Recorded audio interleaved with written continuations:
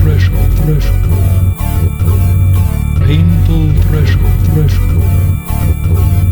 painful threshold, painful threshold. Hi, this is The Painful Threshold. I am your host, Matt Healy from KittyCaesars.com, and with me here are the panel. We've got Nick Dector. Say hi, Nick. Hi. And say who you are. I play poker for a living, and I do stand-up comedy for fun. And we've got Troy Nelson. What's up? Who are you, Troy Nelson? What am I? I wish I played poker for a living. I am a DJ at 90.3 KEXP in Seattle, and also part of the comedy duo Black Daisy, and also part of the musical group The Young Evils. And we'll be hearing a cut from The Young Evils later in the show, too, so stay tuned for that one. And also, we have Jenny Byfield. Hi. Who are you, Jenny? Oh, that's such an existential question. I'm a nurse. I do other things also. Since this is the first episode of The Painful Threshold, I'll give kind of a little bit of a rundown. The Painful Threshold is a panel show, sort of like the ones that they have in the UK, which is why Jenny's here as a real live British person to keep us honest. And the hook of the panel show, because all panel shows have to have a hook, is that the questions are submitted by people who go to the official Painful Threshold Tumblr site, which is just painfulthreshold.com, and they submit questions through the ask box. Then once I get a pile of questions, I get some folks together and I ask them what you want to know. So, and then I give out points basically arbitrarily. And then after the arbitrary points are given out for all of the questions, the winner gets to choose something that will be chosen for them from the rotating prize wheel-o-rama. Is it like, going to be like a free massage from you? You know what? If I'll say if just for this show, because it is the first one, you not only get whatever the rotating prize turns out to be, which we'll find out at the other show, but also a free massage from me. Perfect. Let's do it. That isn't fair. You don't have long enough arms for this. I'll do it through Skype. I'll jam my arms through the microphone. Okay, we should get started, I suppose. So this one comes from Anon, like most of these. Someone submitted it, but they were too wussy to leave their name or Tumblr address. So I thought Anonymous was working to overthrow the government, but here they are just asking us questions. Anonymous has many, tentacles. Some of them are, bringing down Scientology. Some of them are, bringing down the government. Some of them are asking questions to a podcast. So this is from an anonymous donor. Yes, an anonymous question donor. They went to the question clinic, and with the magazines that they provided, they gave us this question. And our first question from Anonymous at the question clinic is, do you like pigs? I love that the very debut episode of this podcast, and the very first question is, do you like pigs? Yeah, I think that, it's a question that we need to know. So I think we should examine who is asking this question and why they're asking it. Unfortunately, I don't know. All I know is that Anon submitted, do you like pigs? Is this like an animal rights trap? We were going to say we like bacon and then we're in trouble. I feel like this podcast is in the pocket of the pig lobby. Yeah. Next question. What do you do with dogs? For this episode, there are no questions about dogs. Wait, maybe they mean pigs as in police. Maybe Anonymous is like... I'm assuming if they mean police, that is a whole nother thing. Because then my answer would be terrified of pigs. Okay, so I guess what we can do is we can answer, pigs as pigs and then pigs as police. So that way we're covered, and hopefully the anonymous question asker will be satisfied, with either. With either. That way we won't just assume and assume wrongly and get a nasty note later from the Anon. So do you like pigs as pigs and pigs as police, I suppose? Jenny, do you like pigs? I like the idea of pigs. I like when you see them on TV and they're all little and clean and they seem to be bouncy and happy, but then you go to a farm or you go to a zoo and then you just see this big, massive, dirty pig lying there. It's always invariably lying down. with massive teeth that look like it could rip your entire arm off. I like the little pigs that you get on TV. Mm-hmm. I do not like the massive pigs that exist in reality.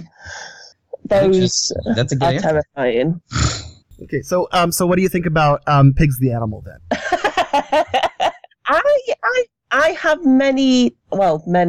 I've known people who are in the police and sort of been from a similar sort of public service sector. I have a lot of sympathy there, actually. I think a lot of the sort of fuck the police stuff that comes on is sort of out of line, actually. I mean, don't get me wrong. I think more so in America than probably in Britain, you get the sort of dodgy police people going around and taking advantage. But sort of like, I've had nights out where a policeman has lent me their helmet and I haven't even had to steal it in a very Bertie Wooster-ish kind of way. Yeah, I have a feeling the police over there are much nicer. I never see a YouTube video of a British police officer beating the shit out of somebody. It's just more rare. Yeah, and... well, when they do it, they play the Benny Hill theme, so it's more fun. Yeah, they make it... No, I think people over here tend to also have sort of more respect for the police almost. I mean, I've had one of my friends who's a police lady. She was at the forefront of a riot, and like they link arms and everything to stop people from getting through, and she fell over. And of course, like what you expect to do is for everybody to rush forward, and all the people who were rioting took a massive step backwards and went, "The lady police officer's fallen over, help her!" And everybody just rushed to help her up, and it was the most British story I've ever heard in my life. We're rioting. Oh no, wait, somebody's been hurt.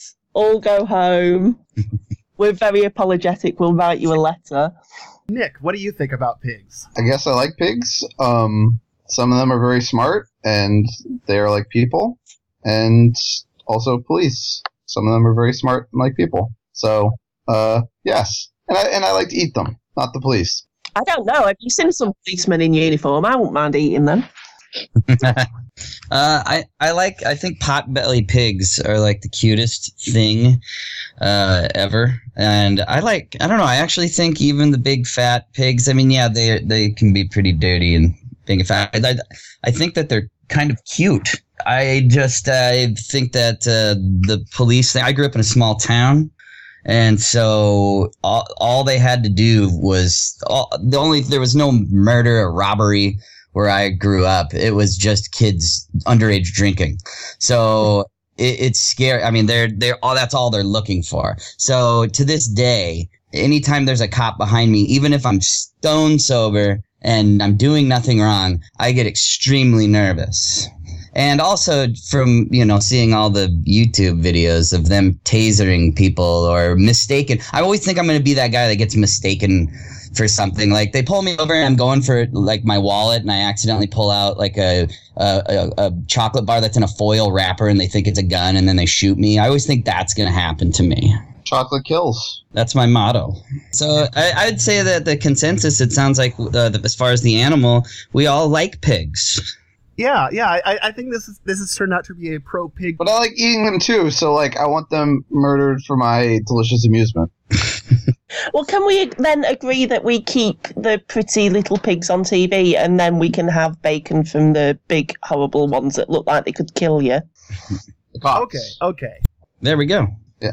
Okay, I think we've talked about pigs enough. So this one we actually have a name attached to the question. Mm-hmm. So Thomas Ferranti asks, when does a guilty pleasure turn bad? Or if it has merits, where do you draw the line as to whether or not it's a guilty pleasure? Thomas Ferranti should have told us which guilty pleasure he was asking about. Because he clearly has something in mind that he's been doing. Because a guilty pleasure, I mean, some people feel guilty about masturbating. Yeah. Well, again, though, I'm thinking of a pop culture thing, and I don't think that like masturbation is like released a top 40 single. I mean, there was She-Bop from 30 years ago. So was that about masturbating? Oh yeah, that was totally the Cyndi Lauper song. She-Bop, Hey-Bop. Every song from the 80s was about masturbating, except for the Safety Dance, which was about nuclear proliferation. The Safety Dance could be about masturbation, because we could dance if we want to. Or we could leave. Isn't there the lyrics? I actually, if you think about any lyric or analyze any lyric of any song, it could be about masturbation. I just died in your arms tonight. That actually is about sex. What about like Candle in the Wind? Yeah, see? You lived your life like a candle in the wind. That's not about masturbation. It does to me. Never If fake you're using a candle to masturbate, you're not doing it in the wind. I guess maybe that's like the the Jim Croce song is about, it's saying, you don't spit wink In the wink, wind. into Right, the wind. exactly. Or his more obvious lyric, if I could save time in a butthole. Isn't that what he says? Yeah, I think so. Yeah, it's amazing what got on the air back in the 70s. I can't believe it. No, It's like the Monty Python song. You can't say bleep on the radio. Okay, we're going to answer the question. When does a guilty pleasure turn bad? The answer is when it ruins the rest of your life. okay.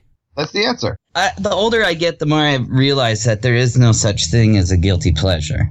I mean, when it comes to, if we're talking pop culture, music, movies, because I said it for a long time, like, I'd hide certain bands that I'd listen to. I wouldn't show my friends. I secretly listened to Def Leppard for like 20 years. And to the point where I was like marveling over the production on Hysteria and like putting headphones on. But then I'd show my friends and be like, dude, you're listening to that fucking album? Pour some sugar on me? Who cares? But then I realized if I've been listening to it this long, I might as well embrace the fact that I love this band. So I bought, t-shirts and I've announced to the world my love of Def Leppard. The Young Evils actually recorded a Def Leppard song, and the last record we recorded last year in LA, Phil Collin from Def Leppard actually plays on one of our songs. Okay, so here's your answer. This is where it's turned bad. He's gone too far into Def Leppard, and it's ruining his life. So don't go that far, and just find that healthy balance. To be honest, I completely agree with the sort of as I've got older, I've sort of worried less about having guilty pleasures. It's like the Fox song by Elvis. What's the Fox say? Yeah, like 10 years ago, or even more recently, I would have been so ashamed of loving that song. And now I have friends that will refuse to open YouTube links from me because I send it them daily. It's an incredible song. It is the most amazing song. It really is. I like all those internet songs, like Gangnam Style and all that. I love that. My mother-in-law, because I kept playing that song, really thought that I genuinely loved foxes, and for Christmas bought me a scarf and handbag with foxes on them. Okay, That's once good. again, here's an example of a guilty pleasure ruining your life. Okay, so here's the next one. Okay, this is from Anon. Can you think of any great band names that are shitty bands, or vice versa, like great bands with terrible names? For me, the one that always stuck out was the Beatles. That is a great band with a crap name. God, it's so hard because since they're the Beatles, I have a hard time separating their name from their music. Like, I can't think of that name as being bad because it's them. But that's interesting. But it's a really rubbish pun that one man in 1963 laughed at, and we all just accept it because it's the Beatles. Yes, it's not the worst. I mean, if they would have been called like the Flip Flops, that would not be cool. There's no way. Or would it? Yeah, what would we now have? In that alternate universe where that's the only thing that's different. I mean, would Jenny be saying, well, obviously, the great band with a terrible name is the Flip Flops. I can answer that for you, Matt, and the answer is yes. I would be saying that the Flip Flops it's a terrible band name, but I think it's because there was a few bands around that time that sort of had insect names. And you can see their sort of train of thinking where like, oh yeah, we can call ourselves the Beatles, but we play beat. Why don't we call it the Beatles? It's like every band name is kind of awful, fundamentally. Like, we fill in it being acceptable. Like this, like all the 90s bands, like Stone Temple Pilots and Mother Love Bone, and like these are all ridiculous strings of words. Yeah. And then we like the band and it makes it okay. Like, there's no... Exactly. All band names are ridiculous. It's hard for me to think of a band that I think is amazing and then hate their name, because I will, in my head, make their name cool just because I love their band without realizing their band name sucks. Right. It's weird. So I could probably find more awesome band names for a shitty band rather than shitty band name, awesome band.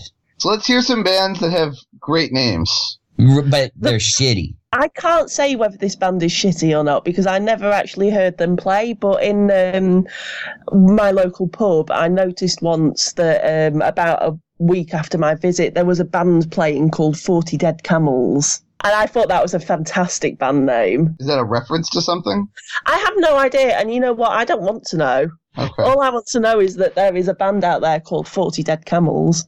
That's a pretty good name. I really like a blues band called Agnostic Mountain Gospel Choir. That's not bad. No, I think it's a great name. Good band with a good name. I mean, that's sort of, you know. I mean, the only one that springs to my mind that is a good band with a crap name is Frog Stupid. What are they called? Frog Stupid. Fuck Stupid? Frog. Oh. I thought it was Fuck Stupid as well. Fuck Stupid. I actually like Fuck. That would be a great name. I love Fuck Stupid. I guess, you know what? I mean, a band I like, I'm not going to say they're universally loved or even known. They're not that popular. But a band that I like, I don't like their band name, is Grandaddy. It's such a bad name. Yeah. So there's one. It's not so much a shitty band name as just an awkward band name as the Presidents of the United States of America.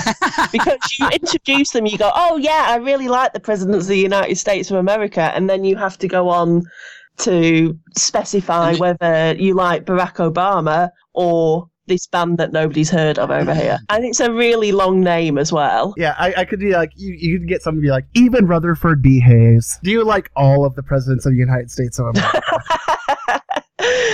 Only thing that comes to mind, I just can't stop thinking about band names that are just so awful. And then the band's not necessarily good. If the question was just what are the worst band names of all time, I mean, that I could rattle off.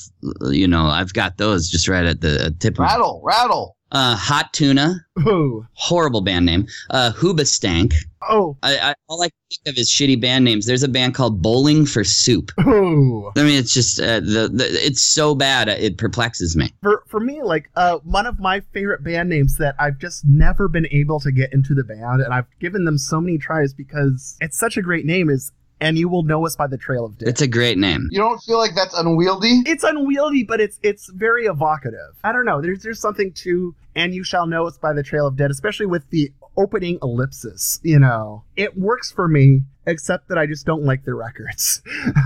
But it's better than, like, the 90s you had your Stone Temple Pilots and Mother Love Bone, like he was saying, like, just 3 words, like, kind of strung together. But then there was a ton of bands that just had one word, you know, like Helmet or Tool, and that never works. I think it worked out pretty well for Tool.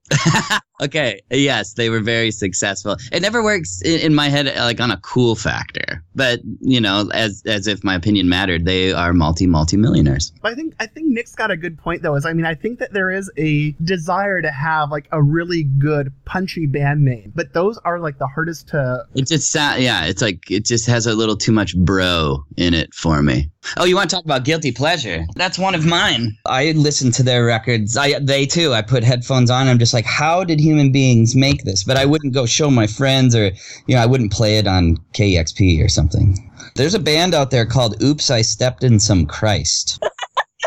I'm not kidding. With the Painful Threshold, not only do we get questions from our blog, but every once in a while, we go to other blogs and steal one of their questions. So this is asked by Anonymous to the Tumblr, the-Patriarchy, P-I-E, Triarchy, like patriarchy only pi. But the Anon question for this one is, who is Steve Buscemi from your point of view? And the Patriarchy's answer, the original post will be linked and reblogged on the Painful Threshold Threshold's Tumblr, but their answer was a JPEG of Steve Buscemi's head in a circular rainbow in the sky. So I think they're kind of implying that Steve Buscemi is God here. Well, I can tell you just from a personal point of view, my very, very, very first introduction to Steve Buscemi was him in, was it Billy Madison, where he puts on the lipstick and he wants to kill a bunch of people, like he has a list on his wall. Was that Billy Madison? Yeah, that was Billy Madison. Yeah, so that was my first, and he was super creepy. He was like,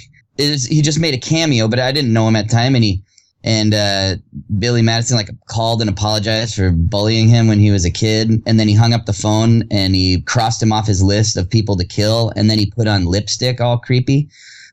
So then the next time I saw Steve Buscemi, I saw Con Air. He was creepy in that too. Like there's a scene where he's like having tea with a little girl and she's playing with her dolls or something. So I just thought he was like this sex offender, creepy weirdo guy, like in my head. I was young. So that stays with me when I see his face because because of some characters he portrayed when I first saw him. But now, I'm older and wiser.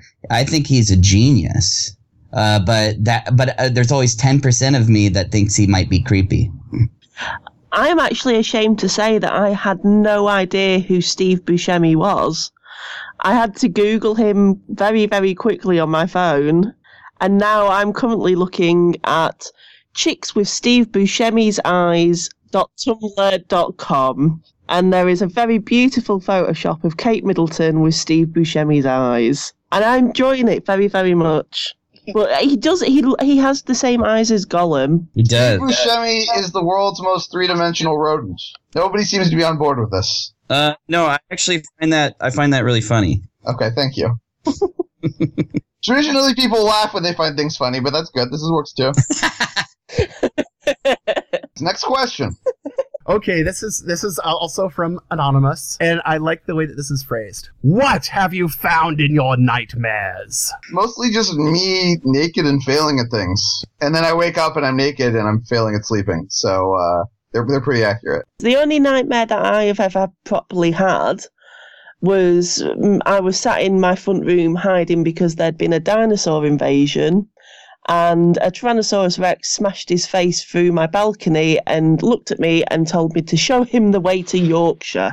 So he didn't even want to bother with, eating you or... No, he just wanted directions. Did you tell him where Yorkshire was or how to get there? Well, the thing is, he didn't say tell me the way to Yorkshire. He said show me the way to Yorkshire. He wanted me to ride him to Yorkshire. I don't know if this is a nightmare. It was a nightmare because I woke up very, very frightened of the T-Rex. I laugh about it now. But the T-Rex sounds like a friendly guy. I mean... The T-Rex is one of those nice guys. That's the thing that had me, sat bolt right up in bed screaming. I friend-zoned him by waking up. The MRA T-Rex. Okay, here's the next question, which the anonymous question asker decided to put in all caps, so I'm going to shout it. Who is your favorite Beatle? I know the answer to this one. Who is your favorite Beatle? My favorite Beatle is Ringo Starr for his very strong acting on the show with the monstrous living trains. Oh, when he was on Shining Time Station. Yes. He was on it, and it was horrifying, and he was very good. Those trains are fucking creepy. Yeah, I agree. They are not.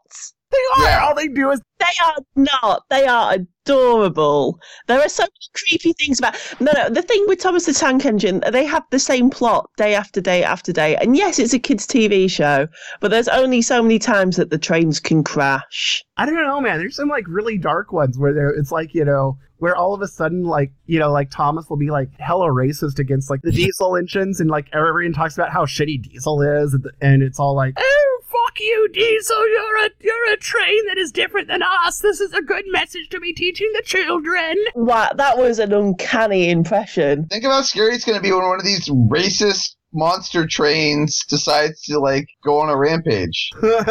Yeah, I mean, wait until Thomas realizes that, Sir Topham Hatt looks different, too. That makes me really cross, that he used to be called the Fat Controller. He's the Fat Controller. He's not Mr. Topham Hatt. I think that's what they changed it to in the US runs or something. Yeah, I think just British children are more resilient. Jenny, you're British. Who's your favorite Beatle? I struggle. John Lennon wrote better songs. I prefer his songs, but he was a little bit of a dick. So I probably would say George Harrison, just because he seems like a nicer person and he's the lead guitarist. That is my answer. Okay. Troy? I definitely relate more to John Lennon. I think he speaks to me more, but I wish I had the bass chops and the pop sensibility of Mr. McCartney. Now we're having a music break. As promised earlier in the show, we're going to hear a cut from the Young Evils. So, Troy, why don't you set this one up? Is it Darker Blue by You? Is that what you're playing? It was from our EP from a year and a half ago. I think we put it out. We're about ready to release a new one. But that was from a recording session in Seattle. We did 4 songs with the producer Shane Stoneback. Shane produced all the Sleigh Bells records and also the first 2 Vampire Weekend records. And he also produced the band Cults. And he's worked on a bunch of stuff that I love and that we love. And so we flew him in from New York, and he produced 4 songs of ours. And Darker Blue by You was just a song that I was, of all places, I was in a shopping mall, and I was in one of those obnoxious stores that blast music. I think I was waiting for my girlfriend, well, now my fiance, to do whatever it is she does that takes an hour and a half. And I think it was it was like Forever 21 or H&M or something. And I heard this song come on. It had this drum beat, just this boom, boom, ka, boom, boom, boom, ka. And then it had this like super poppy, catchy, all that horrible shit that plays in those stores. And I had this dream of writing a song that is similar to that kind of music, but write it with really dark lyrics about the apocalypse, the end of the world, and only like 10 people survive, and they just decide to fucking party and have fun. So it's not a blue bayou, but it's a darker blue bayou that they all party around and by. It's a post-apocalyptic tale.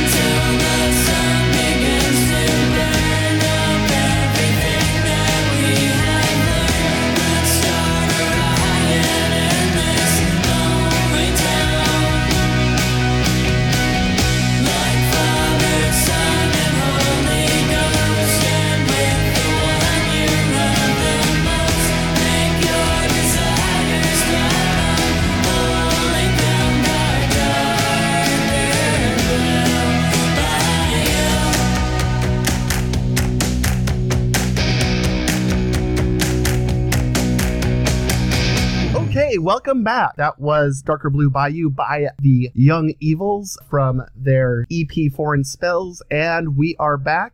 Thank you, Troy, for letting us play that awesome record. Okay, let's get back to the questions after. I think we're all properly rested after that music break. You know, nice little reprieve from Anonymous Question Asker's Kingdom of Terror. We have one here that the next question is, are you in any fandoms? ? If so, why? ? Well, my Tumblr blog is a Supernatural blog. So, yes, I am in the Supernatural fandom. I always recommend everybody to watch Supernatural, and one of the best reactions that I've ever got from recommending somebody is, don't watch it, it's rubbish. The only reason women watch it is because they want to get finger banged by the main three. I haven't heard finger bang in a while. It's great. I haven't either. It was old school. Because when you're in high school, like, that's all, like, we would do. You know, before you banged, you know, when you're in high school, you start with the finger bang. I mean, I know Nick and Matt have no idea what I'm talking about. Jenny, like, when kids, like, when you're at it, like, 14, 15, 13 even sometimes, and like two people start making out at a party, or you start people are dry humping. When you do get down the pants, it's a finger bang. Oh shit! I forgot the question. Are you in any fandoms? I collect retro video games and video game systems, like, you know, Super Nintendo, Atari. The original NES. I'm just looking what I have. Panasonic 3DO from 1996. I just have a whole slew of them, and then I have them all on a switcher. You can buy, like, all plug them in at the same time, and then you can just hit the switch, and it'll go to that system. I'm a big fan of retro video games, and I'm a big fan. I collect Garbage Pail Kids. Did you guys all just lose your boner just because I said that? Nick, are you in any or? Yeah, fandoms. I'm not in any fandoms. I didn't really have too much to. You love cards, dude. You love cards. To me, fandoms are social. So you're a huge fan but you're a fan of poker. Yeah, but I'm not in a fandom for poker. You're not writing /fic. No, and neither am I for the things that I'm interested in. I'm just thinking, like, what do I love the most, like, that I'm a fan of? And it would be music, video games, and, you know. But those, you don't organize socially around that. Like, you don't, or you do probably for music. Like, that's what I think that is. I'm not part of any club or any fan club either. I'm just saying, like, what are you a fan? Like, you're a fan of comedy, and yeah, and Ringo Starr's acting, yeah, and Ringo Starr's acting in the train shit that you were talking about. I think that is what they're asking. Like, what are you an uber fan of? I mean, I think even though it's what we do for a living, like music is what I do for a living, like DJ and play music. That I'm such a fan of it that it's become my life. I think actually performing stand-up comedy has made it harder for me to watch it now. Well, that's because you know all the little tricks. Yes, exactly. Yes. You know, and so now you see, like, some comedians that are revered, you're like, oh man, that was a total segue, or you totally catch on to their little things that they do to go to. Right. It's like if you're a musician and you realize that your favorite band is only playing 3 chords. Well, it's kind of like when Andy Kaufman finally became like Andy Kaufman used to be in his bedroom just performing, you know, in front of the mirror or tape record himself, and then when he actually got on a TV show and started to have some success, he was on a show that had the little puppet, and he was so disappointed to see the person running the puppet and pulling the strings that it ruined Hollywood and acting and everything for him, because he believed in the puppet. He didn't believe in the people that were making it happen, because it makes Okay, well, let's differentiate, because I'm not insane and I don't know how puppets work, so I'm not Andy Kaufman. But yeah, I agree that, yeah, you learn the small subtleties of it. You have to be a little bit insane to do what you do. No, you just have to be a little needy. I just want the attention so much. I actually commend you, because it's a ballsy choice to not only do stand-up comedy, but to really play poker and, like, do it as a source of income, because it's a huge step. You don't just automatically just decide that. It's a gradual thing. You start to get really good at something, and you're like, can I do this? And quitting a job, like day job, that's a scary thing to be like, I'm gonna let it all the answers fall with the cards. That's a ballsy decision. I commend you for that. I also am a huge poker fan and have been playing poker a long time. And I actually contemplated it in like 2008, 2007, 2008. If I could do that like as a source of income, and I chickened out. So I commend you. Oh, thank you. And I respect anyone that makes a huge ballsy decision. And that's a ballsy decision. So is getting up in front of people and trying to make them laugh. It's fucking scary. That's why the only comedy that I do is video stuff. Right. So I just can't handle that. I wouldn't be able to handle that kind of rejection. Now I know that I'm on the radio, but I'm behind a microphone and I don't see anybody. Right. You don't get the feedback. And the thing that's super scary about starting stand-up is that you have to get up and do it for the first time when you're not funny. Everybody sucks when they start, so... Yep. And how you get through that, I do not know. It's just a horrible yawning need. Just... Who's the biggest comedian you've ever opened up for? I've opened up for Baron Vaughn. I've opened up for Rory Scovel. I opened up for Rory Scovel a month or two ago. I love Rory. Yeah, he's amazing. He's one of my favorites. And oddly enough, the comedy duo that I'm in, Black Daisy, we got to open up for the presidents of the United States of America. How about that? So that ties into what we were talking about earlier. I opened up for T-Pain. That's amazing.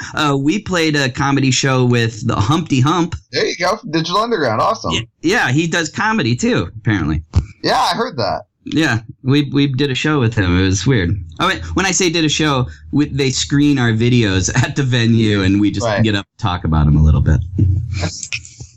So that absolutely has nothing to do with anything that was asked. Well, let's go to the next question then. And normally in this show, this would be the place where I would read the question from the last show that got the most likes and reblogs and everything from the Tumblr. But since this is the very first episode, we don't actually have one. So in the meantime, I would like to urge everyone listening to this to go to the Painful Threshold Tumblr, which is, again, painfulthreshold.com. Go and give a like or reblog your favorite question that was asked on this episode. And basically, the one that ends up with the most notes will be read also on the next show that we do with a whole different panel, and we'll get to find out how that one works for them. So, but since we don't have another show, we just have a normal question again from Anon, because that's the way of the world. If you could name a baby anything in the world without reprisal, what would you name it? And then there's a parenthetical note. Also, this baby is awful. It totally sucks. What kind of reprisal could a baby have anyway? It's just a baby. Well, no, I figure, from other people who are going like, you shouldn't have named your baby meat or whatever. Well, I have an actual real baby, although she isn't awful and she doesn't suck. She's awesome. What did you name her? We named her Eleanor. Because she was this tiny, cute, little, fluffy, little, adorable thing. It seemed like Eleanor was a really long name for such a tiny baby, so we started nicknaming her Nora. And people's reactions to the nickname Nora was really visceral. People either were like, this is the most adorable name for a child, or how can you name her Nora? It sounds like a 90-year-old woman. It was nowhere in between. People either really liked that we nicknamed her Nora and thought it was sort of a little bit quirky, a little bit cute, or was absolutely horrified by the thought of her being nicknamed Nora. It seems like these people don't have much going on in their life. Yeah. Like Anon. I think that Eleanor is cute. It's a cute name. Is that you just have one kid? Yeah. How old is she now? She is 9 months now. Oh, you have a baby. I have a baby. Oh, cute. I was looking at, this is a true story, and it comes from Sydney, Australia.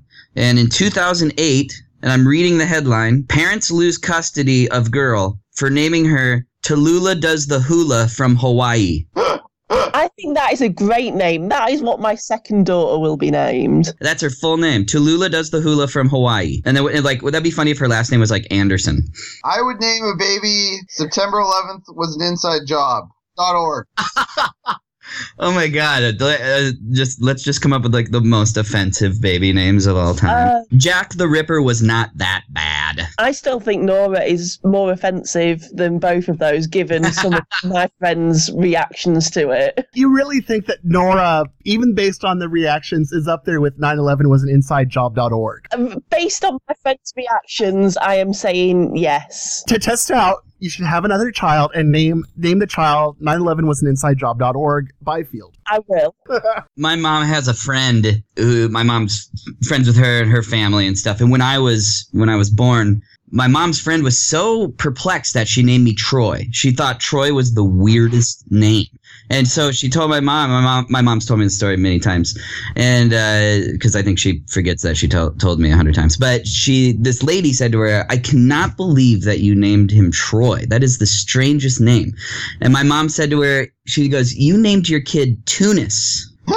And it's true. This lady has a son named Tunis. That's a fucked up name, Tunis. I mean, how could she think Troy is weird compared to that? I mean, even it even has like the place name thing going on because Troy. You have Helen of Troy, and then you have Tunisia. That is wild that you thought of that in your head. I don't know. I think I just played way too much Where in the World is Carmen Sandiego as a kid. I think that somebody's going to start, like somebody soon is going to name their kid. It's just going to be an emoticon. Well, they've started going back to band names. That's one of the things that I don't like about band names is when you get exclamation points like Panic at the Disco. Or Chick Chick Chick, where it's just all punctuation. It's all exclamation. It's 3 exclamation points. This is the final question of the day, and I think it's a wonderful question to end on. From Anonymous, have you ever pooped on a baby? I pooped on myself whilst I was a baby. So I pooped on a baby. Also, another great name. I pooped on a baby. Yep. Have I ever pooped on a baby? I think we might want to expand this one to just like the strangest place you've pooped, because I think baby pooping is awfully specific. I do have the most fantastic story about Nora pooping. Probably like 2 days post-birth, so I was sort of like reclining on the sofa trying not to leak from every orifice I own. My husband was in her bedroom changing a nappy, and I just heard, oh God, no. And so I sort of like lever myself off the sofa and go and check. And he's like, when you change a baby nappy, you lift their legs right up so like you can get and like clean them and everything. And whilst he had done that, she had farted and sprayed like chicken korma coloured poo up the wall and on the ceiling with the force of her fart. Congratulations, you just stopped me from being a parent for another 5 years. She also poops in the bath on a regular basis. We have like a little pet shop fishnet for that now. But like sort of the strangest place that I have ever pooped has been on the Masai Mara in Kenya. That's like an epic poop. It was extremely... I also went on a hot air balloon whilst I was there, but unfortunately I didn't poop out of the balloon. That would have been amazing too. Yeah. Oh my God. And if you did, what if it landed on a baby? So when I was 7 or 8 or 9, 10, 11, 12, actually I wanted to be a magician for a long time. And I was very serious. I ordered shit out of, when they used, this kind of dates me too, but, out of a catalog, and then you order it, people, but pre-internet. And so I'd order magic tricks. And I thought I made up a trick where I put a quarter, or actually it was a nickel, under my tongue. And I would say, hey, watch, I'm going to eat a nickel. And I'd put it under my tongue and hide it. And then I'd pretend I swallowed it. And then I'd open my mouth and, hey, it's gone. But it's really hiding under my tongue. And I was 7 or 8, 9, I don't know. I was a kid. And I showed my mom. And I was like, hey, check this out. And I put the nickel in my mouth. And I accidentally swallowed it for real. And so I got really scared. And I was like, oh. And my mom was like, uh-oh. And she kind of was like, are you okay? And I was like, yeah, I swallowed it. And that, which is ironic because that's supposed to be the trick. But I asked her if I was going to be okay. And she said, oh, it'll come out in your poop. So the next poop that I had taken, I wanted to see if the nickel had come out in the poop, in the turd. So I grabbed a bunch of toilet paper in my hand, and I grabbed the poop out of the toilet, and I put it in the sink, and then I took a plastic knife, and I dissected my own poop. Congratulations! Another 3 years before I'm going to become a parent. It's up to 6 now. That's 8 now. 8, that's right. So I did not find the nickel was not in there. But the whole time, it's funny, the whole time I was dissecting this poop, I had my shirt over my nose and I was almost throwing up about every 5 seconds. And then I had to clean it out of the sink, and I never did find the nickel. You know what? I am such a nurse because I was just listening to that going, I've done worse. That's funny. My mom's a nurse too, by the way. Awesome. It's also going to be an extra 3 years before I become a nurse. I remember hearing a poop story, and I can't remember where I placed this, whether it's like an actual friend who told me or whether I've read it on the internet or whatever. But I've read this story about a woman who went to like a house party, and she went upstairs, went for a poop in the toilet, and found that the toilet wouldn't flush. So her reaction to this was to gather the poop in tissue paper and throw it out the window. And then she went back downstairs, into the kitchen, out into the conservatory, where her poo was slowly sliding down the ceiling of the glass conservatory. That's amazing. Thereupon it landed on a baby. When I was in gym class in 7th or 8th grade, I wanted to, you would go up to your friends and you'd, fart and make them laugh. And I pushed really hard and I felt a tiny little rabbit turd come out. And I'm in gym class in school, and I pretended nothing happened. They heard the fart noise, and they're like, "Oh, get out of here!" But I was like, in my head, I'm like, "Oh shit, what do I do now?" And so I walked over to the teacher, and I was like, "Can I go in and use the bathroom?" And so I went into the bathroom, and I pulled down my pants, and sure enough, right in my underwear was a little round, like rabbit-looking turd that had come out when I did push the fart out, and I didn't know how to dispose of it. So as I'm sitting on the toilet and my underwear is like I'm stretching it, like it's on my knees, and I spread my knees apart and I create this like slingshot with my underwear, and I grab the underside of my underwear and I pull down and I slingshotted the little rabbit turd out. Okay, well, we've got the totals of this episode of The Painful Threshold, and the totals are 99 points for Jenny, Nick with 103, and Troy with 104, which means Troy... Oh! I was wrong. You guys, I just shit on a baby. Well, you get an extra point for that, so now you're at 105. I'd like to thank everybody that's been listening. I'd like to thank the judges. I'd love to thank my lovely fiance for the inspiration and providing me the baby that I just shit on. Are we giving speeches? Follow me on Twitter at Nick Makes Jokes. Where can we find you online, Troy? I guess my Facebook apparently is DJ Troy Nelson, which that's cheesy. I wish I wouldn't have did that. I do have a Twitter. It's the Troy Nelson. Okay. And we'll have those links in the show notes as well. So anyway, you get your prize, Troy, and your prize is to... I'm spinning the Lazy Susan of prizes. That's our official sound effect there. And it rings on PSA. You have to deliver a PSA to the listeners of the audience, like a safety tip, like at the end of Inspector Gadget or Sailor Moon or whatever. So what would you like to warn our listeners to take care about? An on-the-spot PSA.